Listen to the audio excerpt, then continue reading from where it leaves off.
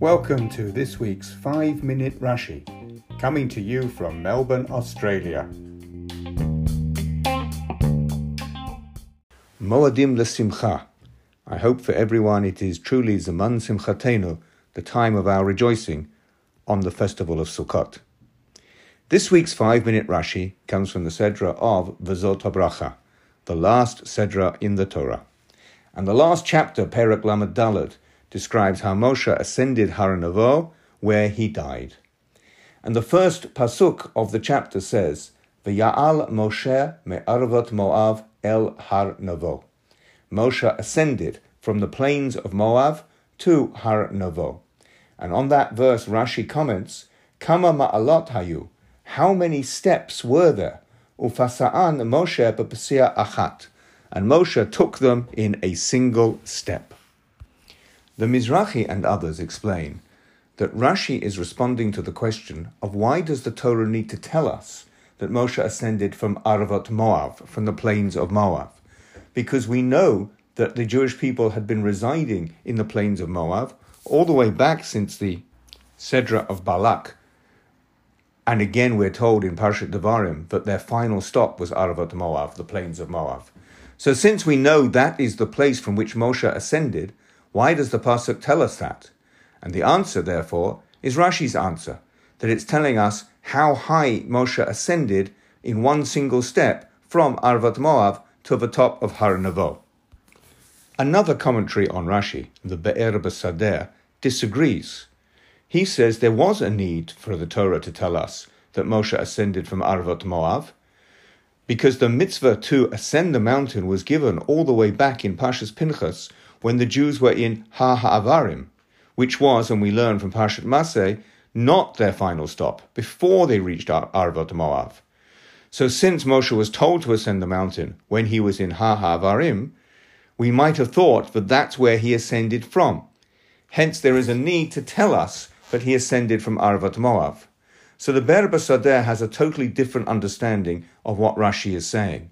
Kama ma'alot does not mean how many steps there were to ascend the mountain, because after all, mountains don't have steps, but rather how many heights were there between Ha Ha'avarim and Har Nevo.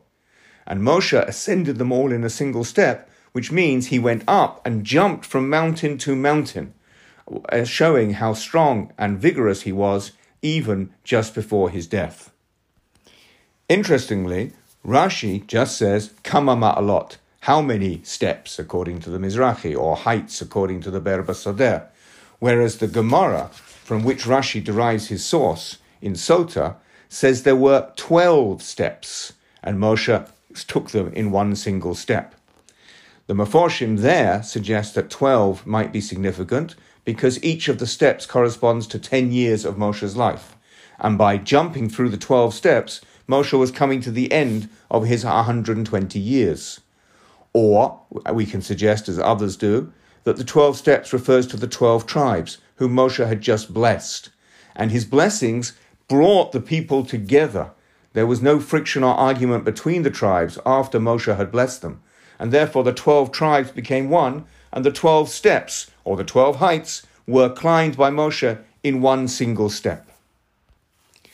The Maharal's understanding of this idea of the single step is that Moshe was about to leave the physical world and enter, if you like, the spiritual world as he passed at the end of his life. Says the Maharal, the physical world is distinguished by division. Every item that exists in the physical world can be divided into its component parts. However, the things in the non-physical world, in the world of Ruach, cannot be divided. Like HaKadosh Baruch Hu himself, who is one single entity, things which are not physical are not subject to division. Therefore, Moshe, at this time, as he reaches the end of his physical existence, climbs all the steps in one single go, with no division between the steps. This is how the Maharal understands the deep significance of Rashi's comment. With V'zot HaBracha and the festival of Simchat Torah, we come to the end of the Torah. But the reason we celebrate on Simchat Torah is not that we finish the Torah, but that we start again straight away. and we look forward to further learning of Rashi in Parshat Bereshit and indeed throughout the next cycle of reading the Torah. Shabbat Shalom and Chag Sameach.